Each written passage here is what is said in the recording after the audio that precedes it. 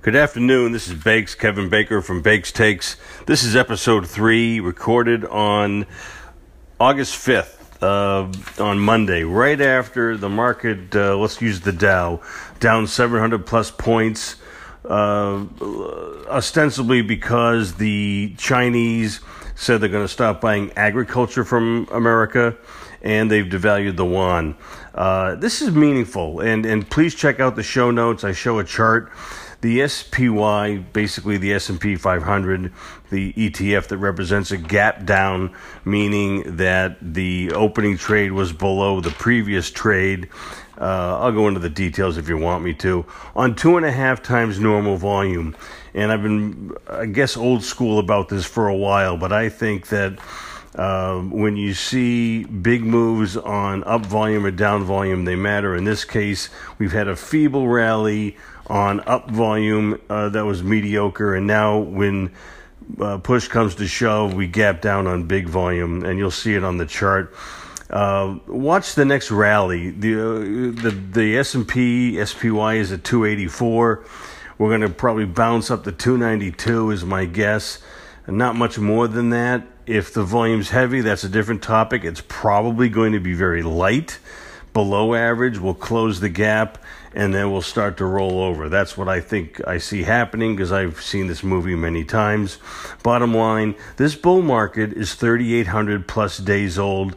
Jason Zweig in Wall Street Journal talked about that over the weekend.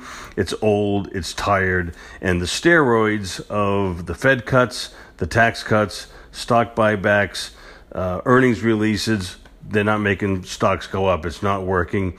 And it's just time. China might be the reason du jour, but stocks are going down, in my opinion. Wall Street Journal today, great article by Dan Weil. Howard Marks, he interviews the principal of Oaktree, billionaire, very bright, knows more about distressed securities than anybody.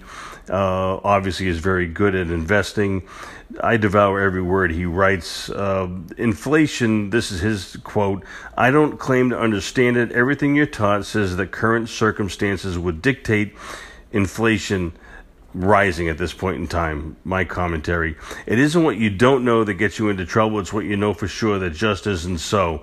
So here's one of the brightest people around saying there should be inflation and there isn't any. My bottom line is deflation is the problem. The Fed and the other central banks are losing the fight against it.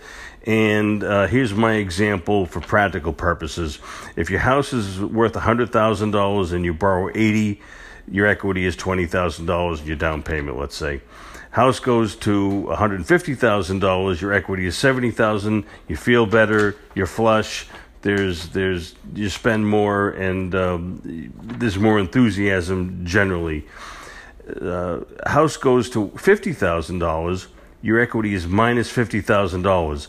And that means that if you sell the house, you have to come up with $50,000 out of some other source to pay the bank and walk away with zero. That brings down the value of the next house and the neighborhood next to it and so forth and so on. And that's what the Fed is scared about.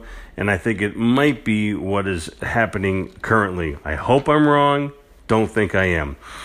Also in Barron's, Jack Huff today talks about Uber in the context of total addressable market is in, profits are out. And I'm struck by every presentation that's ever made. There's this monstrous total addressable market, and we're going to go after it, and there will be no competitors that see the same thing we do, and here we go. So this is the case of Uber, which I think is instructive because we've all used it.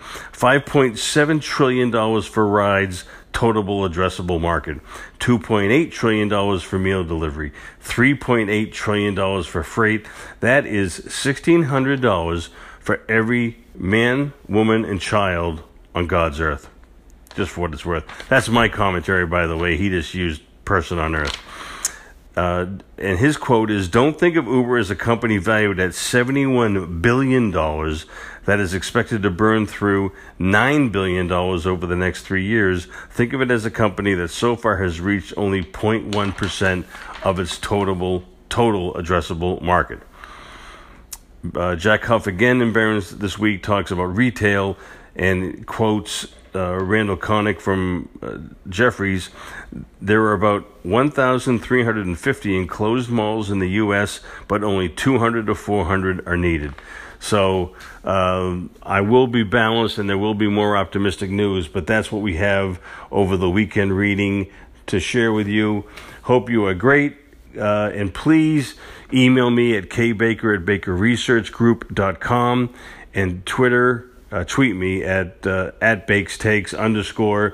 And with any of your questions, I'll keep it anonymous if you'd like me to, and hope I can be of service. See you soon. Take care. Bakes. Bye now.